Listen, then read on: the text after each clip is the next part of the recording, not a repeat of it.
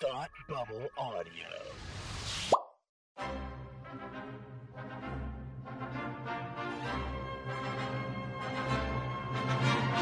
Look, up in the sky! You will never find the more wretched hive of scum and villainy. Welcome to Beer with Geeks with Tim and Frank. Who are you? I'm Batman. I am Iron Man. Your friendly neighborhood Spider-Man. Hi, Christopher. I'm Nero. My name is Inigo Montoya. You're a wizard, Harry. A couple of guys with a couple of beers and a whole lot of pop culture nostalgia. Make it so, number one. Ladies and gentlemen, the Beatles. Name the dog, Indiana. Life finds a way. I am serious. And don't call me Shirley. Now sit back and crack open a cold one, because it's time for Beer with Geeks. It comes in pints? Shaken, not stirred. Great Scott! I was way off. I knew it started with an S, though.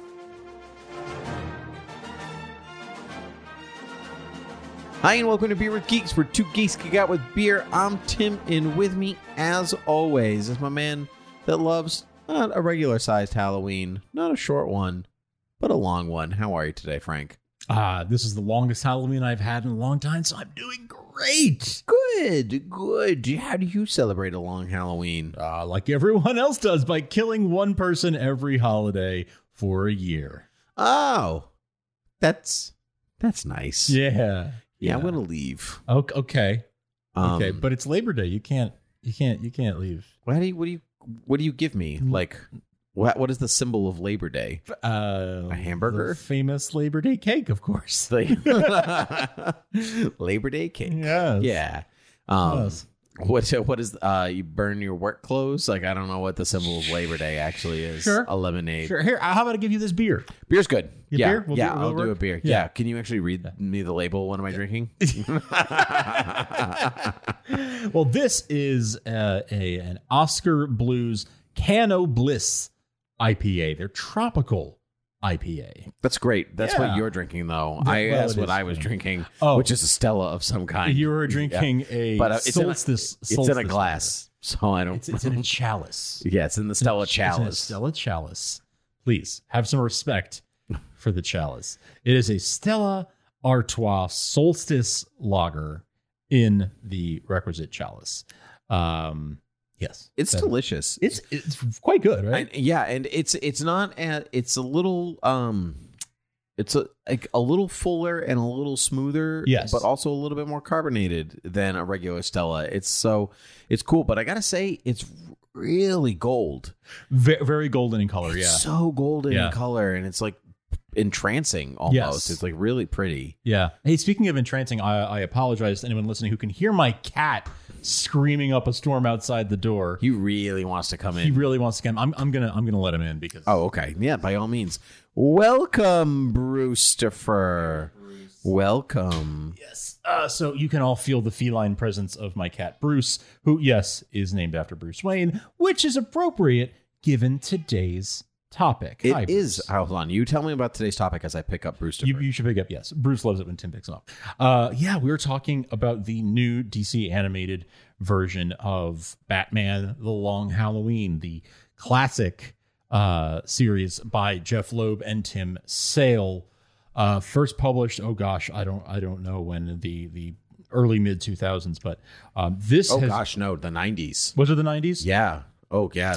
This has been Early 2000s was Hush. Yes, that was Hush. Yeah. Yes. Okay. Yeah. That's what I was thinking of, as a matter of fact. Yeah, Long Halloween's been around for quite some time now. No, so get this. So we're in our 30s. So Long Halloween has been around as long. So when we were kids and our parents were like, "Oh, well, in the 60s." Mm-hmm. Now That's how the, long That's the Halloween's- 90s. That's how long it's been around now. I hate that. Yeah. But I've always loved this book. In fact, you gave me this copy. I did. That I'm holding in my hands. I mean, I did. In fact, there's a gift note in it. To start your education of Batman, happy birthday. Oh my gosh. Yeah. That's so fun. And I guess I used it as a bookmark, and it's still in the book. That's so fun. So, I discovered that today as I was leafing through it. But, you gave this to me probably like 10 years ago or so. But I've loved this book ever since the first time I read it. Just absolutely, like, devoured it. And have loved it. So when they announced that they were coming out with an animated version of it, I was excited because typically they treat these stories well. You know, I've I feel like they have a good batting average with these. So I generally enjy them. So what did you think? The book or the movie? The movie. Oh, okay, great. So it's in 2 parts. Yep. They did. So I think they were movies that they want to be like, okay, we're going to be we want to be really faithful. They try really hard to do this. Some they go their version of Hush, they were like, we're not going to be so faithful. We're going to take the broad strokes and do the mystery. And then you have Batman Year One or The Dark Knight Returns, especially, which was also in 2 parts. Also 2-parter. And they were like, here it is. Yeah. You wanted it. Here it is. And that's what they did with The Long Halloween. Pretty much. And I thought it was really, really strong. I think part 2 is stronger than part 1. I agree. Part 1, I was like, that was good. I mean, it was the story that I knew, which is good. Yes. But I didn't think that I thought it was slow. And I don't know if that's because I know the story so well, so I know where it's going, or it's because when animation is just people talking, there's not a lot happening for your eye to pick up the way that it picks up human people or picks up live action. There's something your eye catches more things, but it's really just a stagnant image that you're looking at. Yeah. And maybe the camera's panning, maybe someone's mouth is moving, but it's not as visually engaging. It's not as visually engaging. And so whereas I thought the plot was good, it was all good, I was like, yeah, all right, that's fine. You weren't doing a lot for me, but sure. There was enough movement, I think, in the second one. And I'm I think people have been listening to this long enough to know I am not you got to have explosions kind of person. No. By any stretch. Our favorite superhero things are just when people talk to one another. Right. Totally. And that's what a lot of Long Halloween is. And it's good. But sometimes that's when the movement isn't there in animation, it's sometimes the talking can't. Yeah. For animation, you kind of need to have some movement. Yeah, this new animation style is that they pumped out so far with Superman Man of Tomorrow and the JSA movie. It's different. It's not. Yeah. It's a little. I don't want to say cheaper, but it's because there's not as many cells to. Yes. It's not moving at 24. It might be moving at 24 frames a second, but it's still sometimes it is a bit more so. It is more like anime style in the sense of there is a I guess I'm about to describe all animation. There's a plate in the background, and then there's the overlay of the characters. But there is they're more sparing in the movement when they don't need to be, right? When Correct. It's not an action scene or something. Yeah. Yep. Mm-hmm. So yeah, I get that. Yeah. So that aside, I thought it was really one of their stronger outings in quite some time. Yeah. They really put their hearts into this movie, and you can tell. And I thought that they did the mystery justice, because part of the fun of The Long Halloween, the book, is that it's actually ambiguous. Yes, who was the actual killer? Was it Alberto Falcone? Was it one of the Dents? Was it this? Was it this? And the movie, I guess one of the writers, Tim Sheridan, has gotten a lot of tweets, and he's like, "Oh, people have been like, oh, you interpreted the book correctly," and he was like, "That's so interesting because there's a few different ways to read the end of the book. There are multiple interpretations. Yeah, and that's the fun of it is that you at the end you still really don't know who Holiday was. It's because there was all of them. Right, somebody started it, and then it was a copycat thing, and more people took over. Yeah, but I thought it was well done. What did you think? I agree. I thought it was very well done. And I agree that part 1 wasn't as interesting as part 2. Although when I got to the end of part 1, and I watched them back to back in one day. Okay. And whereas you watched them as they were released, right? Yeah, so I watched them day of release each one. Yeah. I waited and I watched them back to back, one long Halloween 3-hour movie. So I felt I felt that part 1 was dragged a little bit, but I'll tell you what, at the end of part 1, they did a really good job of teeing up part 2 to where I was sort of oh, I see what they knew where they needed to land part 1. Yep. And it was a very strong ending of part 1. It was a very strong ending that made you that month or so in between the 2 releases must have been really hard to wait for. I mean, yep. Even though you knew. Yeah, I mean, I think if I didn't know the ending, it probably would have been harder to wait for. But the movie tees up what would be or the story does, a fairly obvious suspect. Yes. And then you're like, oh no, shoot. That's not right. Yeah, but that's yeah. the fun of the story. It's like, well, it probably was, but then it wasn't. But then it wasn't. But then it was. But then it was. Right. Yeah, then that's real good. But what I like about Long Halloween is that it's not just like a good mystery, which again, we've spoken about this on the podcast a few times before. Like comic books are their own genre, but also subgenre of something is what makes a good comic book or comic book movie. And so like, here's your noir murder mystery along with your Batman mythos. Yes. And part of the Long Halloween mythos is the replacement of organized crime with super crime. And you're seeing that transition play out and how it's welcome in out of desperation and how poorly that goes, because whenever you do anything out of desperation, it generally goes poorly. Yeah. Unintended consequences happen. Yep, right? that's right. If you're so intent on getting rid of the organized crime, you're not even realizing that you're ushering in an era of supervillains.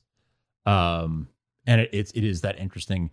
And it's the origin story of Two-Face at the same time. It's an origin story for Two-Face. Correct. At the same time. And it really is the origin story, and I like, because it takes the, was a DA attacked during the trial, like, there's the Dark Knight version, and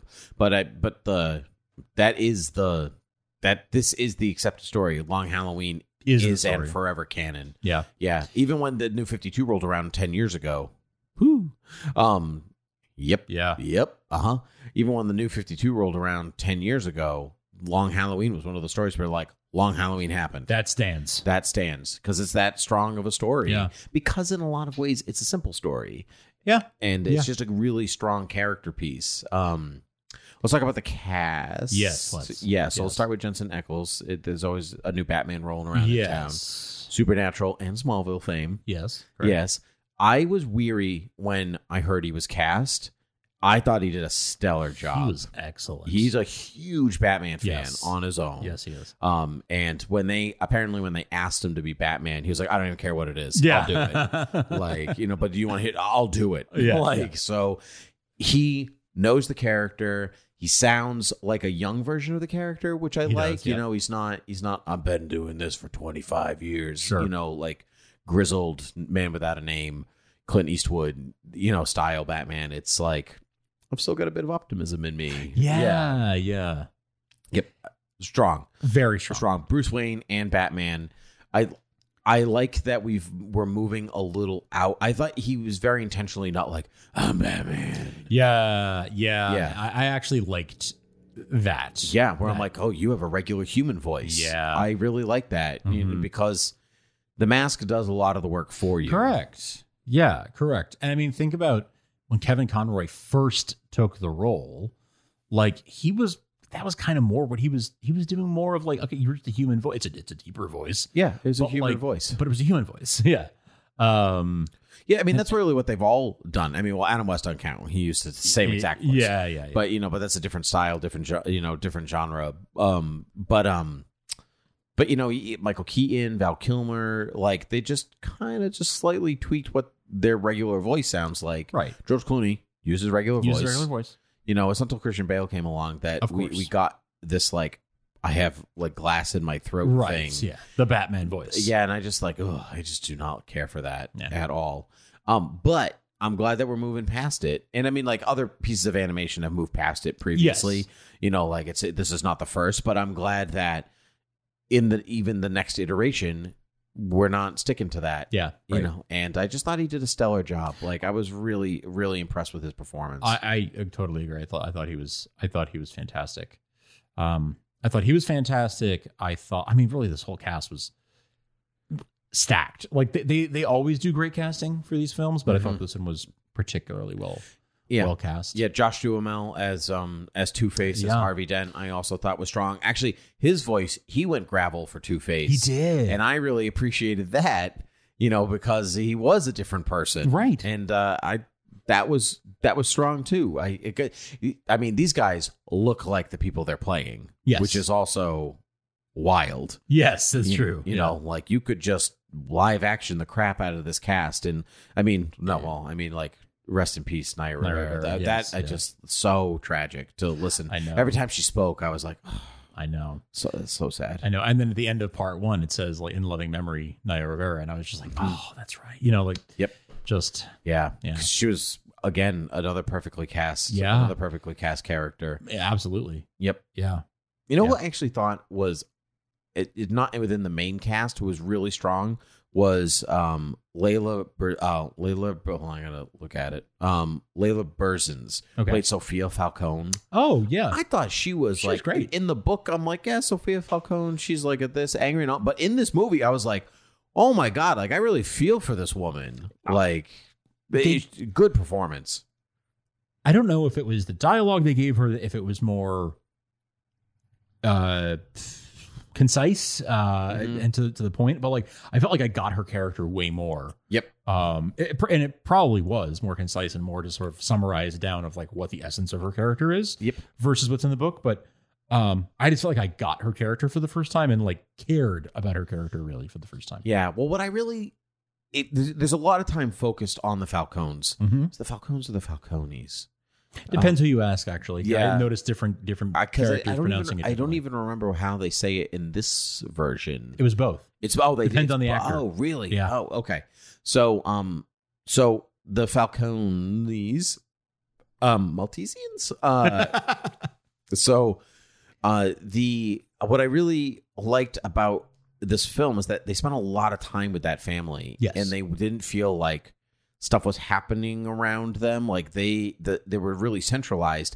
And so instead of this, like, it's a father-son movie, you know, like it's like you already have Alberto who doesn't really belong as part of the family, as part of the crime family. But then like you have Sophia who like absolutely does, but her father doesn't give her the time of day. So then you have this tragic triangle thing going on, and Alberto dies, and Sophia's like more primed to be there, you know, and then like Happy Father's Day, Papa, and like that stuff was, I thought, some of the best in the movie. That was great stuff. That was really, really great stuff. Yeah, that little triad between the three of them was really interesting.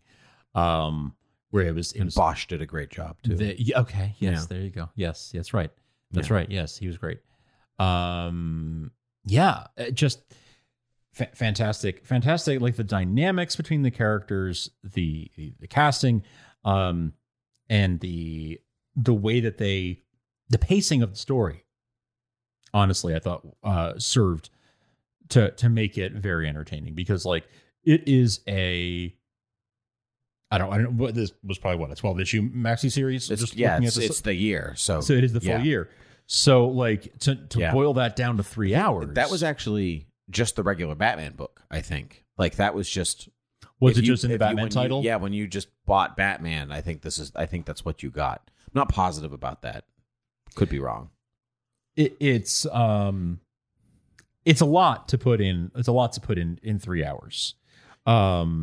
So the fact that they did it as well as they did is honestly very, very impressive. Yeah, I think they skipped over the right stuff too. Like, you know, because once the holiday killings really get rolling, like there are bits where like, okay, yeah, it's Valentine's Day. Okay, here's the next killing, and you know, but because they're really focused on the dynamics of the characters. You know, how is the Roman responding to these things? What is Bruce doing about these things? How is Billy Burke's Commissioner Gordon or Captain Gordon was so good in this movie. He added the three of them. I actually thought he might be the strongest of the out of the Batman, Harvey Dent, and Gordon triangle. I was like, his performance was like, that's Gordon to a T. But I thought that, see, nuance in animation is so hard because like you're really relying on the animation team to do the other work that your voice can't do. Right. And I thought they really did Gordon justice. Agreed. And, but the movie's really focused on this, like, what is their relationship, the three of them. Yes. And it's actually something that The Dark Knight picked up on, right? You know, because a lot of The Dark Knight is based on the Long Halloween, the Harvey Dent stuff. And, you know, like, we're trying to get the mob, blah, blah, blah. Here's the, you know, but I think the original recipe, Long Halloween, this is what it's about. What does justice look like from three different angles? Yeah. You know, by the book, like off the book, but on the book, and completely off the book. Yes. Yeah. And, you know, and like where, like, and what's fair and how does it work and who gets left in the dust and like, yeah. So like when you wrap around to the end and you have, so now it's Two-Face and Gordon and Batman, and like, it's great because now Two-Face is like, you know, it's like two sides of the law and Batman, and now you're like against the law, ambiguous to the law and the law, and it's good. It's really thematically, it's really good writing. It really, really, truly is, and to have the two different like trios, you know, of the Falcones and of Batman, Gordon, and Dent. Yes, exactly. Right? You have the two of them try and take each other down. And then you have Chaos Agents just thrown in there. Yes. You know, like you got your Catwoman Chaos Agent, you got the Joker and Poison Ivy and Solomon Grundy, and I just think that they all serve their really strong focus. Troy Baker is back as the Joker. Mm-hmm. He's been the Joker a couple times. I think his first outing was for Arkham Origins, the video game, and he does his best Mark Hamill. I totally agree. Yep, which is fine. Yeah. Like he doesn't really make it his own. He's like, but also that take on the Joker is so strong. It's really hard to listen to anything else. It's so beloved at this point. Mark Hamill has been the voice of the Joker to an entire generation. So like, why not? You know, why that's not? Right. The same way that maybe not for as long, but like the Christian Bale Batman voice thing was sort of a trend for a little bit. Yeah, it makes sense. Let's talk about the actual like design, like the Art Deco design throughout the film. I think it was really strong in this film because because it's all in the same style. It was said earlier, Man of Tomorrow and the Justice Society, and I thought it worked okay for Man of Tomorrow. I thought it was great for Justice Society, you know, but I think the Art Deco plus the bold lines like is a great combination for Batman. So good. The bold lines, yeah, like there were like every character really had like these very like bold, strong outlines. Yep. Looked beautiful. It wasn't quite Tim Sale's like art style. No, not even close, really, at all. But then again, you couldn't really animate that and have it look not really realistic, you know? Like, no, I think it's a cartoony style, so I think that you probably could animate it, but at the same time, it's not designed to flow. It's designed to be stagnant. Yes. And those things don't always go well together, you know? Because his is more of like an impressionistic style. Almost, correct. You know? Yes. Which can work for animation. It can, but it's a harder sell. It's also probably hard to sit with for long periods of time. True. And I think that people mistakenly think that just because it's on a page means it can also be on a screen. Yeah. It doesn't really work that way. So they just completely, instead of trying to do, like what they did for Dark Knight Returns or our New Frontier, where they try to copy the art style. Yeah. But the ones that they do try to copy lend themselves to animation more. Darwin Cooks, that's an animation style. The man has a background. The man had, rest in peace, had a background in animation. That's right. And so that works. Yes. That's okay. Tim Sale doesn't really work the same way. No. So I'm glad they didn't try and fail at like copying his style. They took it in a different direction and it worked. It was a beautiful art style that they did use. And I was just really loving they really had fun with the Gotham as a film noir Art Deco. It looks great. Beautiful. The people making the stuff now grew up with the Bruce Timm show. Yes.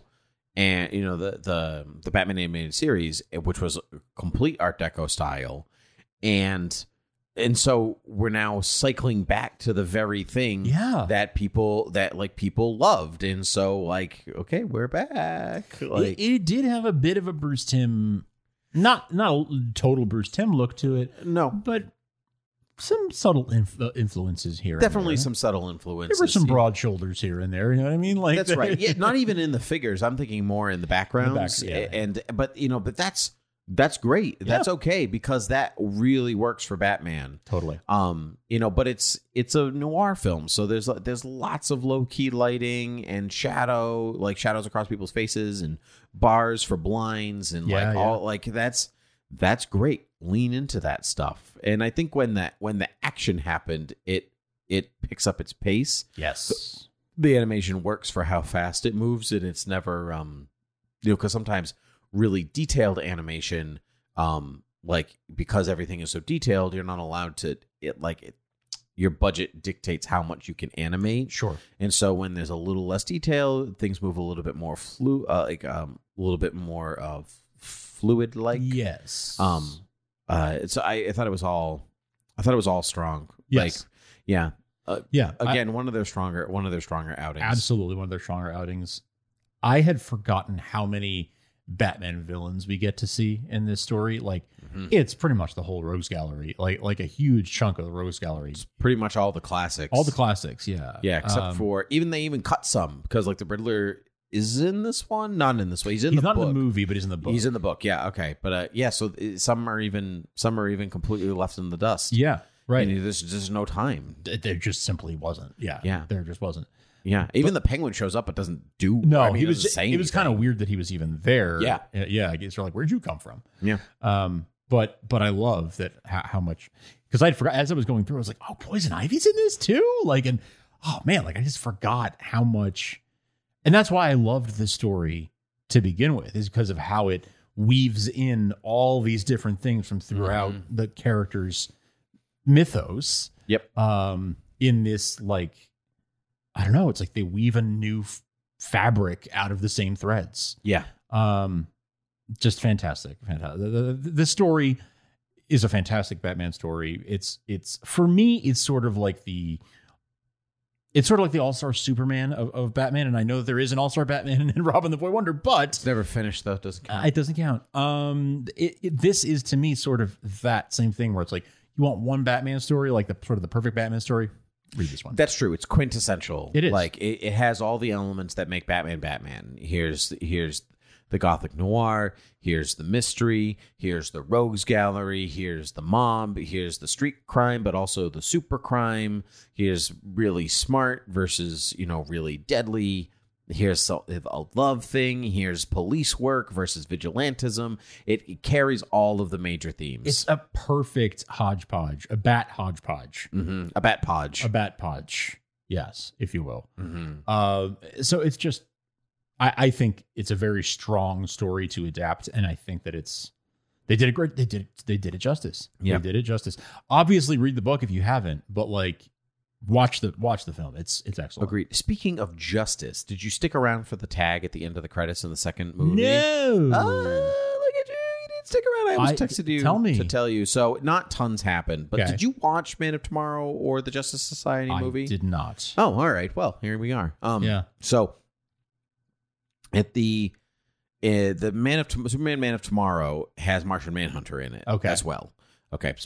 Spoilers, whatever. Yeah. Sure. The Justice Society movie is the Flash, modern day Flash, going backwards to the Justice Society. We're meeting for the first time, blah, blah, blah. The beginning of the movie, he's teaming up with Superman for the first time to fight Brainiac, I think. Cool. So that's fun, right? So that's real fun.